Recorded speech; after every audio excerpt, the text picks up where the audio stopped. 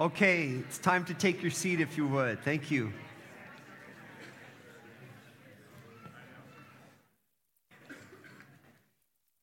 Good morning. My name's Matt Turnbull, and I've had the privilege of going to Redeemer for almost 5 years in about 3 or 4 weeks, so that's pretty exciting for me and my family.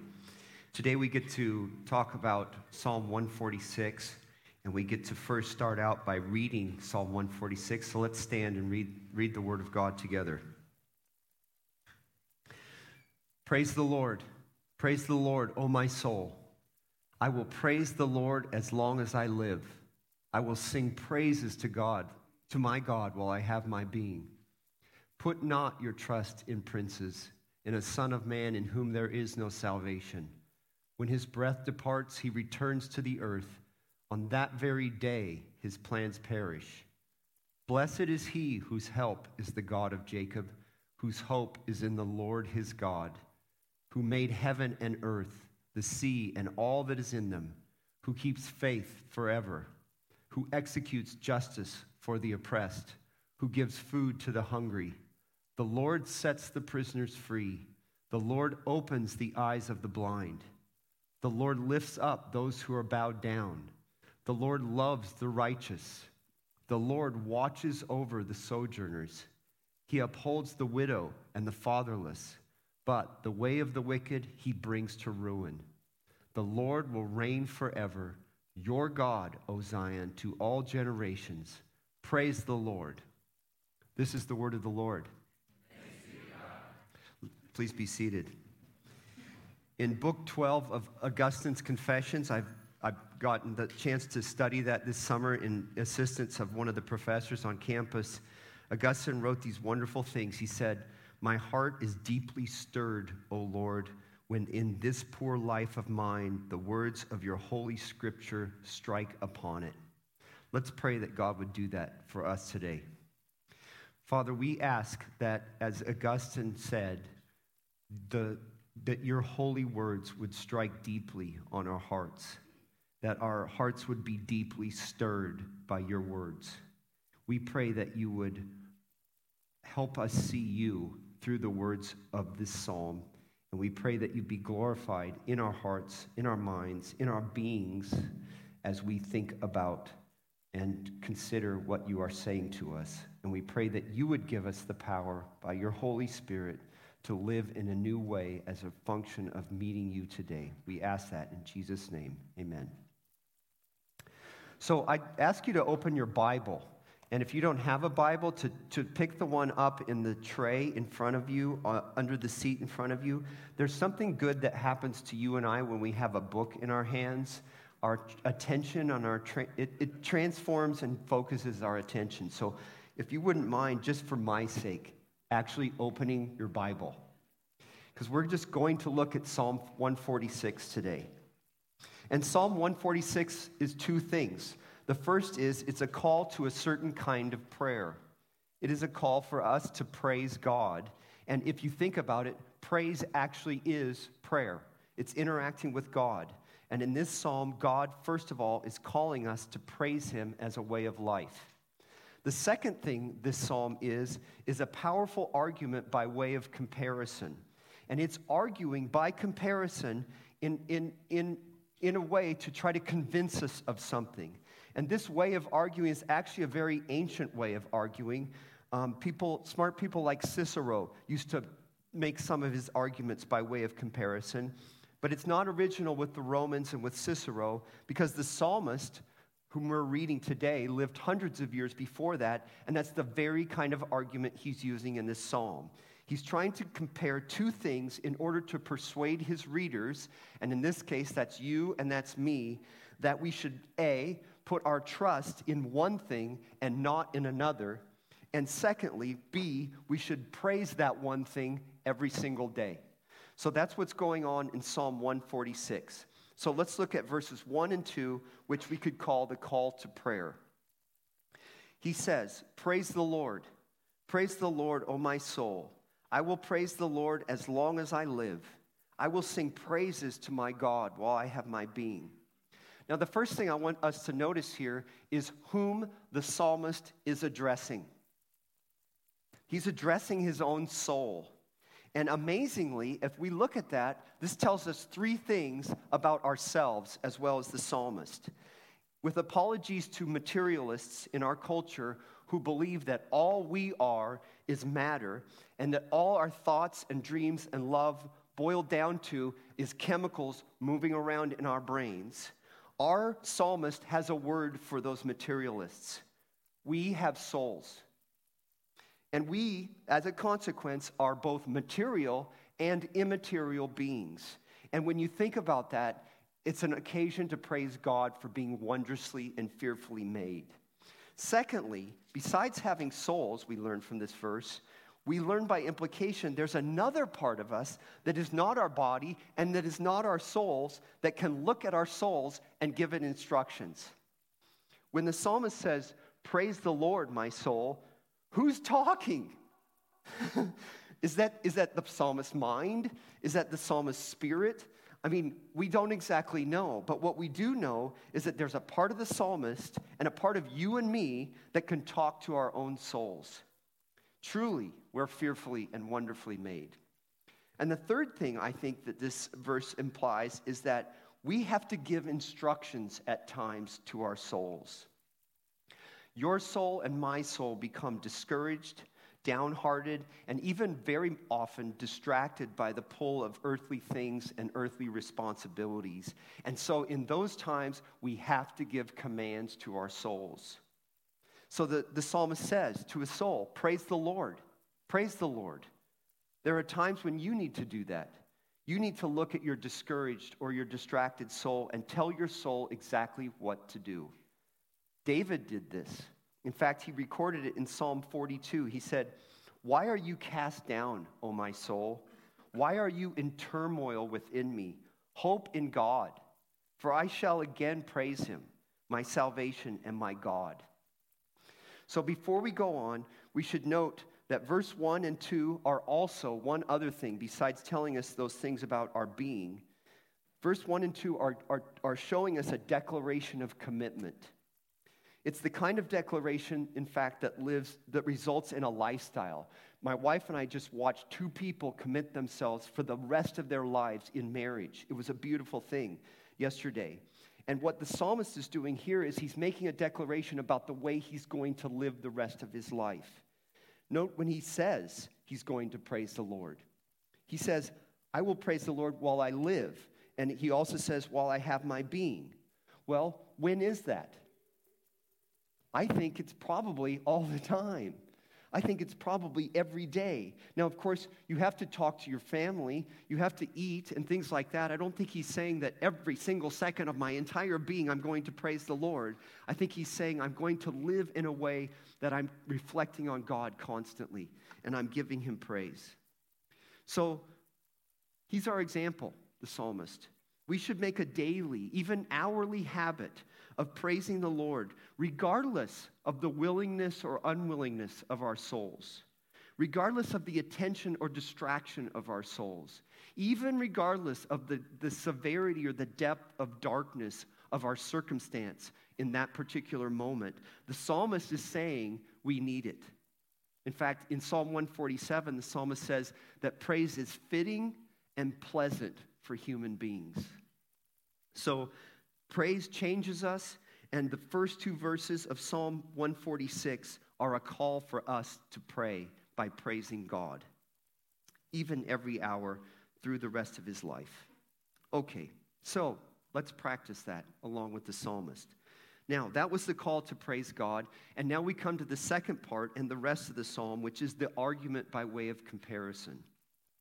And as a preview, the psalmist is going to hold the best that humanity has to offer to you and I next to the character and works of God.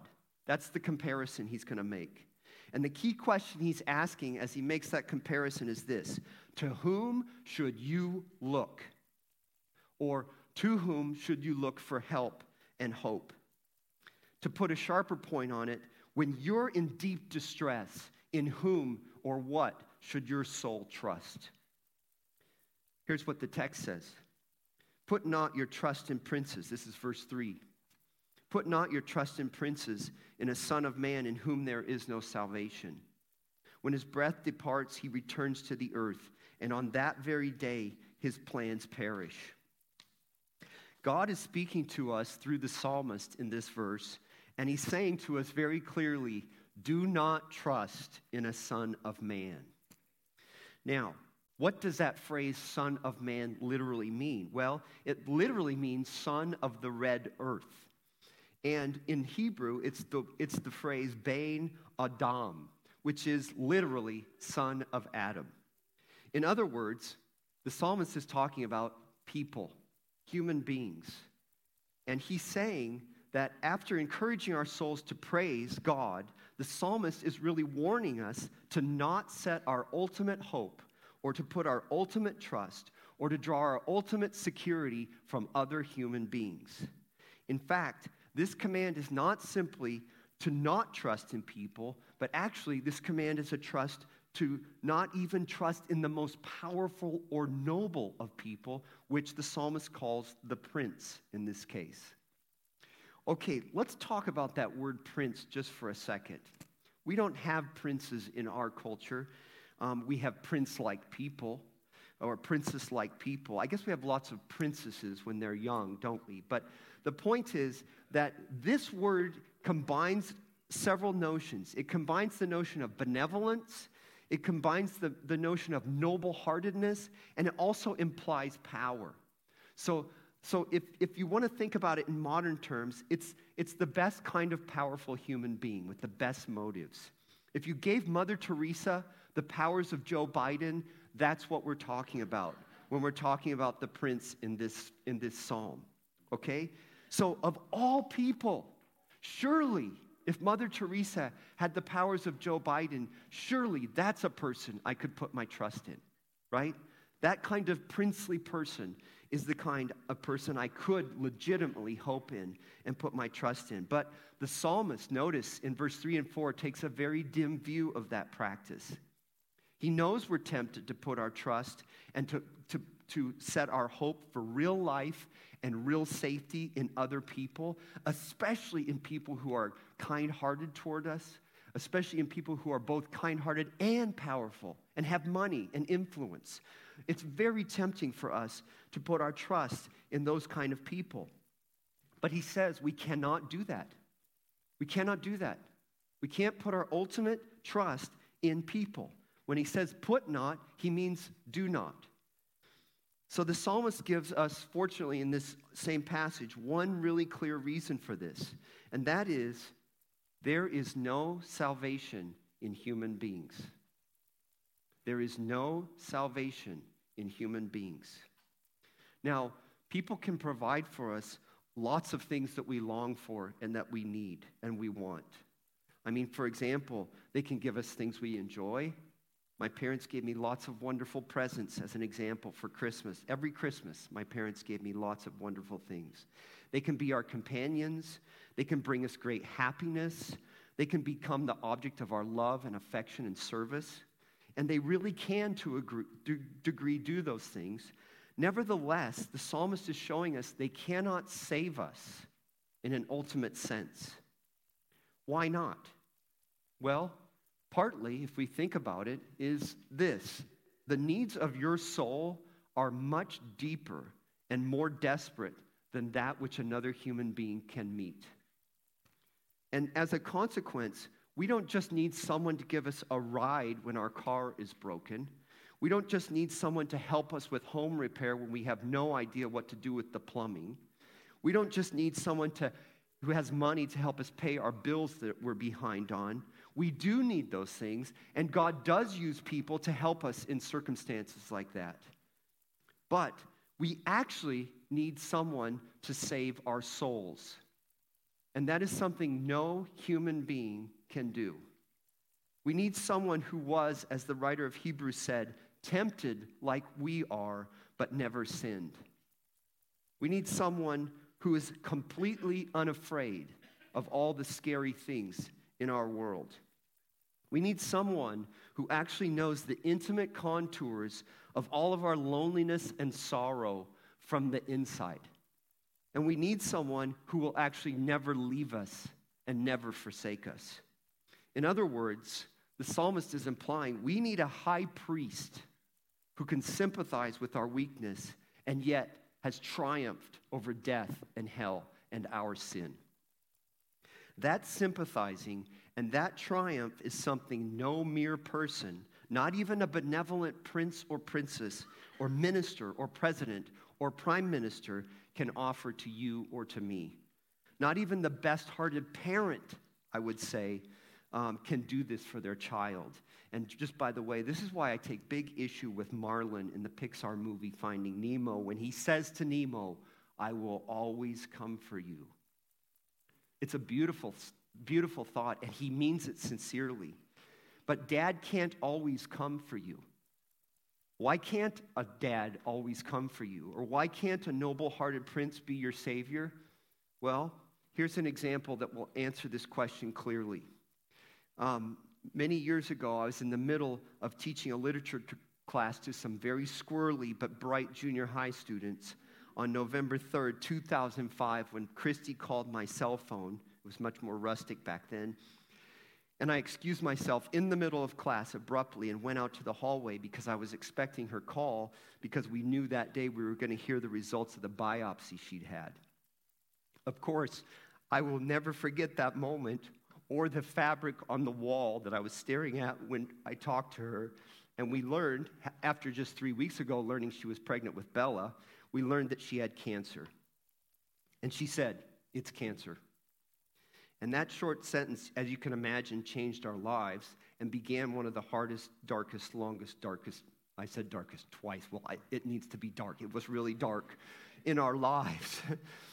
And by God's grace and mercy, we all lived. And the cool thing is, there's Christy right there. She lived too. And for a while there, we thought she wasn't going to. But in that time, I really could have used my dad's presence and help and encouragement when my wife had cancer. And while I know that my dad would have wished to have been there, it was not in his power. My wife had cancer. We had lots of little kids at home, and my dad wasn't there. He did not come for me. Why? Because my dad had died 11 years before that time. As the psalm says, his spirit departed, he returned to the earth, and his thoughts perished. Now, of course, I know that my dad had lots of plans for my welfare. And if my dad could have been there, he would have been there. The point is that all his plans, like every good father's plans, died with him. And that is exactly why you and I cannot put our ultimate trust in human beings, even the powerful, generous-hearted, noble, princely kind of people.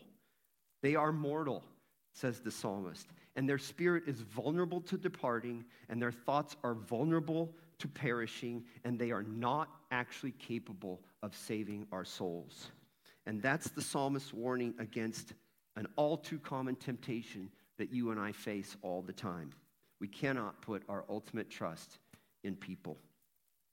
So then the question is, who can save us? In whom can we put our trust? And the psalmist gives us an answer by way of comparison. He's shown us what the best a human being can offer, and now he's going to show us God in contrast. Look at verse 5. He says, "Blessed is he whose help is the God of Jacob, whose hope is in the Lord his God, who made heaven and earth, the sea, and all that is in them, who keeps faith forever." Now, according to verse 5, we should put our trust. We should put our ultimate trust. We should entrust our souls into the hands of the God of Jacob. In fact, the songwriter is pronouncing a blessing upon the person who finds their help and their hope in God. And note the blatant implication of that. He's basically saying that we should not trust ultimately in a human person, but we should trust in the Lord, because in him, while there's no salvation in people, there is actually salvation in God. So God is speaking to us. Oh, I'm sorry. That was the last page. So the point is, the psalmist is giving us a litany of reasons why we should look to God as our help and our hope, starting with this point. And while it's mortality that makes human beings unable to bear the weight of our ultimate trust, and it's actually more than just immortality that makes God able to bear our ultimate trust. And so we're going to watch the psalmist unfold this beautiful progression before us of all of these substantive reasons why we can put our hope, our ultimate trust in God, the God of Jacob. First, verse 6, he says, God made heaven and earth and the sea. That's the sky and the land and the ocean, everything that fills them. For the songwriter of Psalm 146, whether it's David or Nehemiah, people speculate who wrote this psalm, knowing that God made the world is a sufficient reason to put our ultimate trust in him. So we could think about that comparison for a moment. Let's make it a little bit more vivid. I was thinking for yesterday about what kind of amazing things noble-hearted, generous, powerful people have done in the earth, with their power. If you love literature, you know that Jean Valjean transformed a small French village through his benevolence and his influence. If you're not a literature lover yet, you could consider the historical works of benevolent people throughout history. I was thinking, what if one noble-hearted prince or princess had made one of the largest cities on the face of the earth just benevolently, built all of the businesses and homes, and then had just provided that for a group of millions of people? And so I was thinking, how about Tokyo? Tokyo is the largest urban area on the surface of our planet right now. What if one human being had made Tokyo as a benevolent gift to 38 million people? That hasn't happened, as we know. Tokyo's grown over many years, and lots of people have been involved in its construction. But let's just say, for the sake of example, that this benevolent princely person did that. Now, Tokyo is the largest urban area. It does hold over 38 million people. It's twice as big as the New York urban area. It covers an area of 13,000 square kilometers, which means nothing to me, but it does cover 5,200 square miles. I can understand that. That's a land area about 70 by 75 miles. That's a major thing that human beings have done if we just think about it. That's a large city to build. It took many years. But for our purposes, remember, we're pretending that one human prince did that for all these people he cared for. Now, by comparison, the psalmist is asking us to realize that there is this God who made the world. There's this God who made the world. There's this prince who made this beautiful big city, but there's this God who made the world that the city sits on. Now, the world, as you know, is much larger than 5,200 square miles. In fact, Texas alone, as I'm sure you're very aware, is very large, 270,000 square miles, actually. But the area of Earth is 197 million square miles. That's slightly larger than Tokyo. And so far, even just beginning, it feels like God is winning this comparison contest. He's much more powerful than the human prince. But this God that the psalmist is describing did not just make the surface of the land on which we live, but he providentially invested the earth with all kinds of what we now call, in a secular way, natural resources, which are just providential gifts that God, in anticipation, invested the fabric of his world with so that we could have it when we needed it. Isn't that amazing? In fact, every bit of materials that this prince or princess used to make Tokyo was provided for by God in raw material fashion. And so our God, this God that the psalmist is describing, didn't just provide for the needs of 38 million people in Tokyo. He actually provides for billions and billions of people every day. And that's not all. Because we cheat and we read other books in the Bible, we know that God didn't just create this world, he created all the worlds. He created all the worlds. Okay, for starters, let's just talk about the worlds in our solar system. Consider Jupiter for a moment. The Earth's surface, as I just said, I'm sure you memorized it, is 197 million square miles in area. Jupiter has a surface area of 23 billion square miles. And according to NASA, we could fit our entire Earth 1,300 times inside Jupiter. That is a very large planet, and God made it. Much bigger than Tokyo, much bigger than the Earth. Okay, but that's not all that God made, as you know. In our solar system, we have a star right in the middle of our solar system. In fact, this star keeps our whole solar system into this beautiful pattern, this circular pattern. Actually elliptical, but you know what I'm saying. And the point is that Jupiter is much smaller than the sun. Our sun's just a middle-sized star, and Jupiter itself could fit into the sun 1,300 times. Wow. Okay. Our home planet, if you're doing your math, could fit in way over 1 million times. 1 million Earths in the sun, easy. The point is, I ask you by way of comparison, if the most powerful, benevolent human prince could make a city for 38 million people, covering a landmass of 70 by 75 square miles, and the God this psalmist is describing created not only the 197 square mile earth that we live on, its land, its sky, its sea, but this God also made the planet Jupiter. He created the sun out of nothing, the solar system, the entire Milky Way galaxy, which consists of over 100,000 million suns and an uncountable number of planets that accompany them in orbit. And he made all the millions, possibly more, galaxies in our universe. We're going to find out on Tuesday from the James Webb Telescope. Make sure you watch the news. It's very exciting. Actually, I'm being serious. It's very exciting. And he holds all of this together in this magical cosmic dance that if you and I could see it, we would be silent in awe for 100 years. That benevolent God who's omnipotent, compared to the benevolent prince, the psalmist is asking, in whose care should you place your soul? Think about it. But the psalmist is not done. As Vizzini says, not remotely. Verse 6, he goes on to say that this God who made all things, he keeps faith forever. When he makes a promise, it is guaranteed by his character. And there's no English word that can capture the security and the solidity and the surety and the finality of that guarantee. This God is steadfast and trustworthy, and he does not waver. In fact, he doesn't waver forever. Human beings make promises they don't keep, but human beings also make promises they can't keep, like Marlin to Nemo. He kept it in the movie, but there would be a time when he couldn't come for him. And despite their best intentions, human princes even die, and their plans and their promises die with them.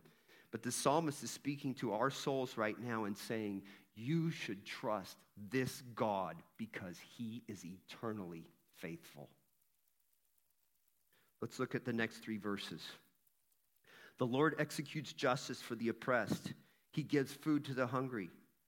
The Lord sets the prisoners free. The Lord opens the eyes of the blind. The Lord lifts up those who are bowed down. The Lord loves the righteous. The Lord watches over the sojourners. He upholds the widow and the fatherless, but the way of the wicked he brings to ruin. Sadly, we don't even have time to talk about the beautiful poetic structure that the psalmist is using in that section. But we can easily think that this God, okay, we just talked about how powerful he is to sustain the entire massive universe, the heavenly bodies, and all the cosmic architecture that comprise the universe. It would be easy for us to think that he's so focused on the macro scale of things, on the big things, that he doesn't have time to care about what, maybe from Jupiter's perspective, looks like a bunch of skin mites crawling on the surface of this blue planet in our solar system, right? As David said to God when he looked up at the night sky, what is man that you take thought of him? We get that. And as if he was anticipating our mistake, the psalmist is adjusting his focus way down on what this God does on the surface of the earth. Verse 7, this Savior, not the human one, this Savior executes justice for the oppressed. Now, before we proceed, I just think it's very interesting right here. Notice, God doesn't always prevent people from being oppressed. In fact, in our world, and the sad state of our world, we have a living testimony that God allows people to be oppressed. He allows them to be hungry. He allows them to be blind. He allows them to be bowed down. So that is the nature of our world, and we believe that God is in charge of it. So he's allowing that to happen. However, and the psalmist knows this, however, far from being a pretext for assuming that either God is unaware because he's so worried about the cosmic scale of things, or that he doesn't exist, these human sufferings are actually an occasion for God to demonstrate his faithfulness. God does allow us to suffer. That is a hard truth for us who hope in him. And our experience teaches us, and our scriptures make clear that he does allow us to suffer, and he allows us to suffer for a while. But the beautiful message of this psalm is that he does not only wait. He does not only wait. He also delivers people. It's been said that we can never see God's deliverance if we never need it. And while I would prefer to live in a world with no danger and no suffering, that was safe and happy, that's actually what God is preparing for us at the present moment. We just can't see it. We're not there yet. But while we wish that was this world, and we're to pray that his kingdom would come and his will would be done, nevertheless, the psalmist is helping us realize that our experience of these very things are what cause us to cry out to God. They're what cause us to recognize our need for him. And what he wants us to realize in his song is that this God that he's describing executes justice for people who are oppressed. There will be a day when someone in this world who's being oppressed will be rescued by God as they call out to him. He will come. There will be a day, as Isaiah says, when you and I will say, "This is our God for whom we have waited." And that day is a real day. He will deliver, the psalmist says. This God delivers people who are oppressed. So we should trust in this God who delivers human beings from suffering. And it seems to me that this first part of verse 7, is sort of a prelude and an introduction to all these examples of God executing justice and delivering people in the rest of verse 7 through 9. So really it's a list of the many ways that God is saving human beings who are in grave need. Look at them with me for just a second and see each of them actually not just as a part of a psalm, but as prods to your soul to trust in God. Look what he says in verse 7. We should trust him because he gives food to the hungry. We should trust him because he sets prisoners free. We should trust him because he opens the eyes of the blind. We should trust him because he raises up people who are bowed down. We should trust him because he loves the righteous.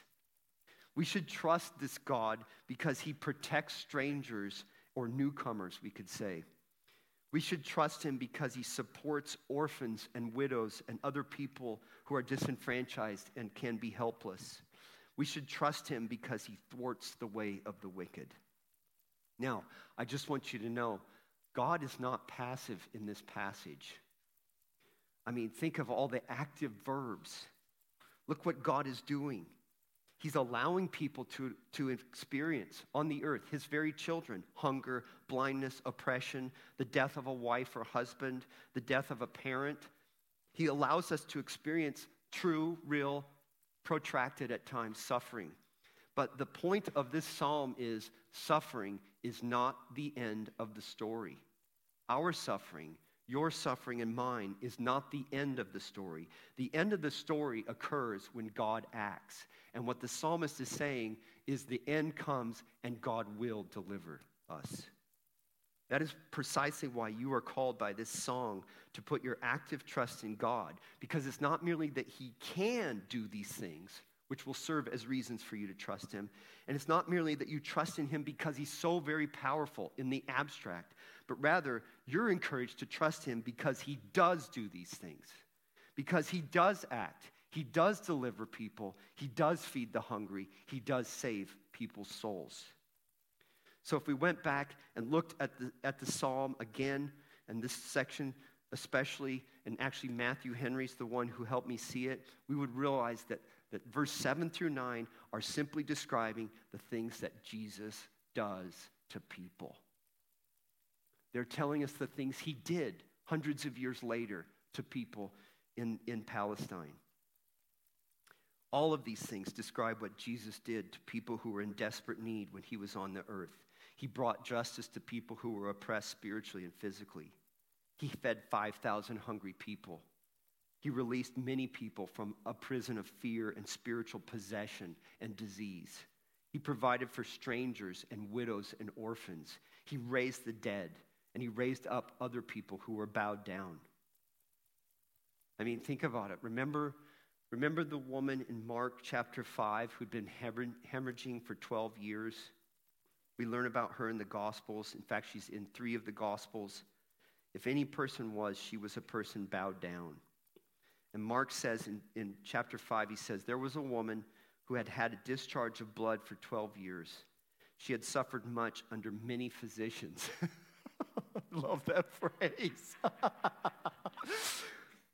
Okay, yes, physicians are helping us, but it hurts. And she had spent all that she had, and yet she was no better but grew worse.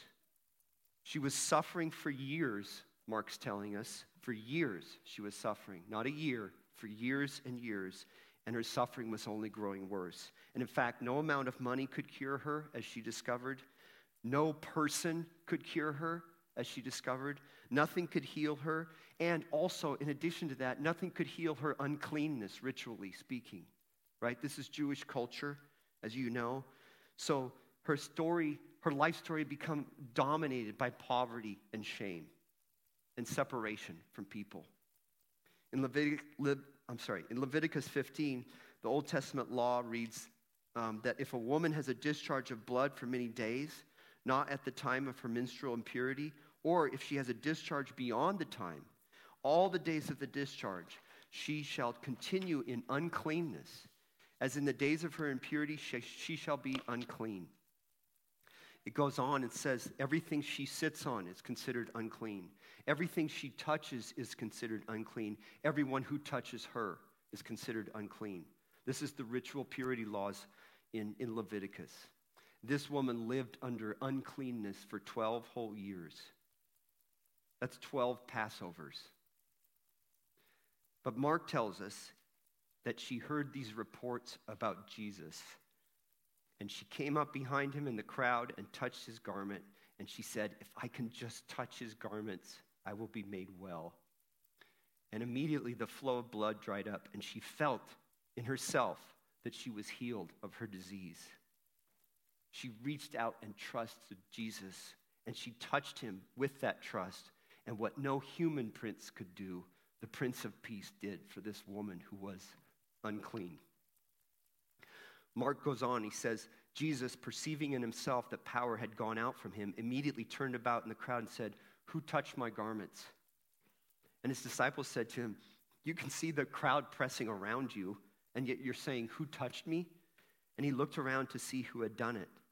Now we have to imagine what that would be like for the woman, the joy she would feel at being finally healed after 12 long years, but at the same time, suddenly mixed with the sense of fear and shame. She's an unclean person. She's prohibited by law from touching another person, and especially in Jewish culture, from touching a man. And even more, this is just not any man.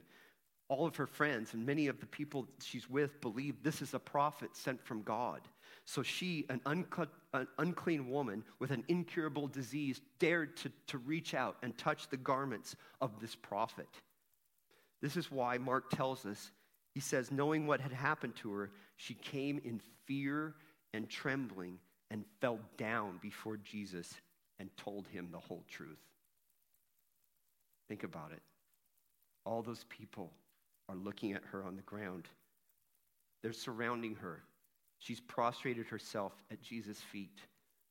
And by telling Jesus the whole story, she's just re-exposing her shame and her sorrow to all these people. She knows she's guilty of transgressing the purity laws. Her embarrassment has to be indescribable. She's completely vulnerable. The woman and the crowd are poised and waiting to know what this prophet's going to do with this woman. Who is Jesus? And we learn from Psalm 146, he's the Lord who raises up those who are bowed down.